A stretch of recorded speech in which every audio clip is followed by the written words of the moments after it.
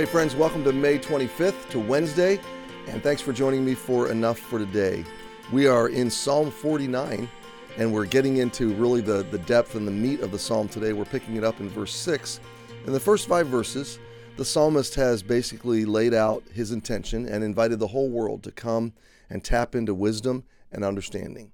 So you can be set free from foolishness and a lack of understanding, ignorance, and you can live differently. You don't have to live vulnerable. In fact, he says in verse 5, why should I fear when essentially calamity comes upon me? And it seems like wealthy, powerful people are doing so well, and I'm having such a hard time. Why should I be afraid? Is there a way to be set free from that fear?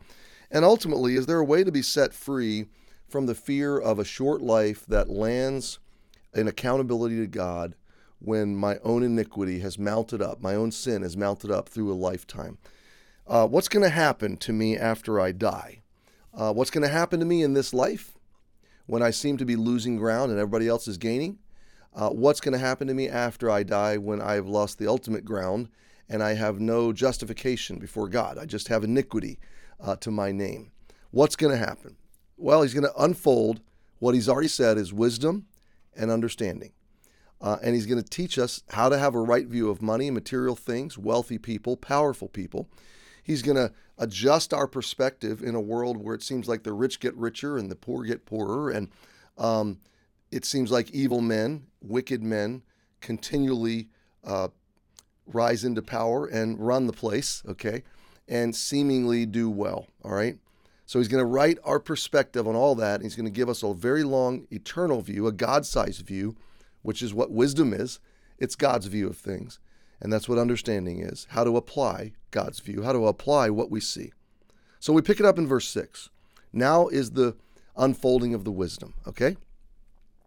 They that trust in their wealth and boast themselves in the multitude of their riches, none of them can by any means redeem his brother, nor give to God a ransom for him. For the redemption of their soul is precious, and it ceaseth forever.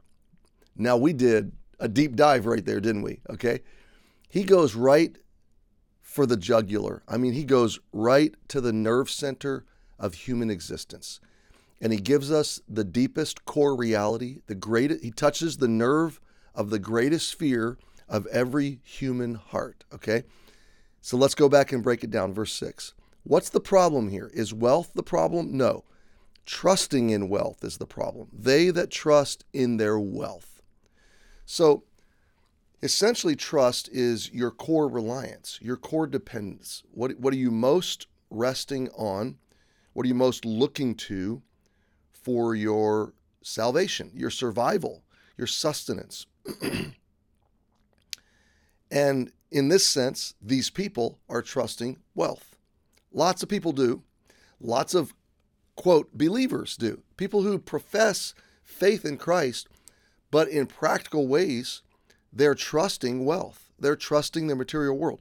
They that trust in their wealth and boast themselves in the multitude of their riches. Now, that's everywhere, all the time, isn't it? We live in a world where those who are the most prominent, the most applauded, the most recognized, the most envied, the most admired are those with the greatest multitude, the greatest abundance of riches, material things. So they that trust in their wealth and boast themselves in the multitude of their riches, what's he going to say about them? None of them can by any means redeem his brother, nor give God a ransom for him. Okay, let me break out these words for a minute. Redeem. Redeem is to ransom, to deliver, to rescue, to buy back, okay? And we're starting to catch glimmers of gospel realities. So the psalmist is he's uncovering the deepest fears of the soul. He's raising questions that only have answers in Jesus, okay? That only have answers in God's provision of salvation. So verse 7, he's saying, okay, you've got all the money you could ever want. You've got all the material strength and boasting, you're trusting this, but how can you redeem the soul of someone you've lost? Can you buy someone out of death? Can you give God a ransom? Let's look at the word ransom here for a minute. The word ransom is to be atoned. Think about that, the atonement. How can you, with money, can money atone? Can money redeem?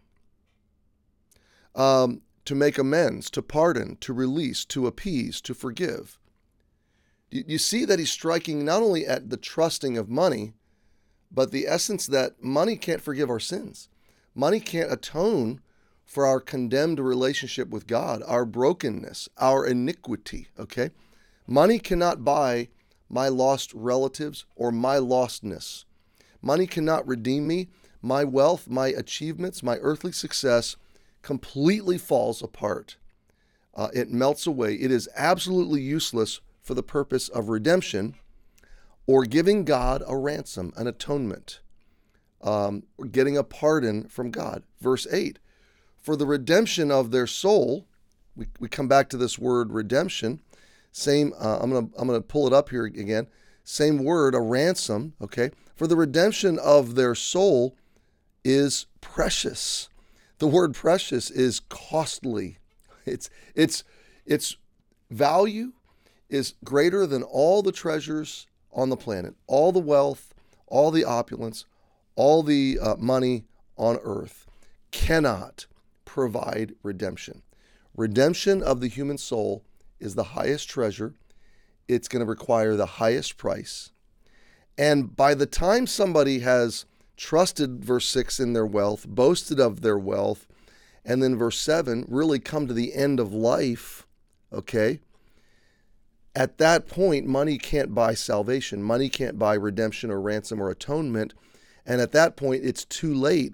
The redemption of the soul is precious, and it ceaseth forever. So death is final. When life is over, the redemption process isn't even possible at that point. It ceaseth forever. He's warning the Old Testament world and the New Testament world for that matter.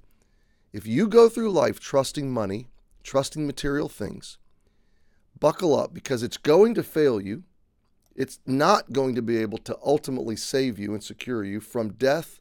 It's not going to be able to provide a redemption or an atonement or a ransom for your soul with God.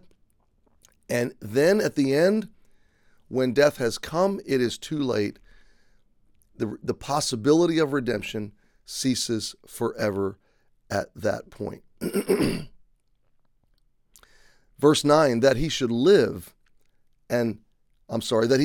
forever and not see corruption. Just to clarify, okay, what the psalmist means when he talks about redemption and ransom, atonement, buying back, saving, rescuing, that is more precious than all the worldly wealth, and that once it's done, it's done. It ceases, the opportunity for it ceases forever. What's he talking about? He's talking about eternal life. He's talking about the idea that we can live forever and not see corruption, not see sin, never see death. That's the idea that money can never buy. So what is the answer? Oh, he's raising the riddle, isn't he? He's driving at the core. What a great gospel psalm. We'll pick it up here tomorrow and see where this goes. Have a great day. We'll see you tomorrow.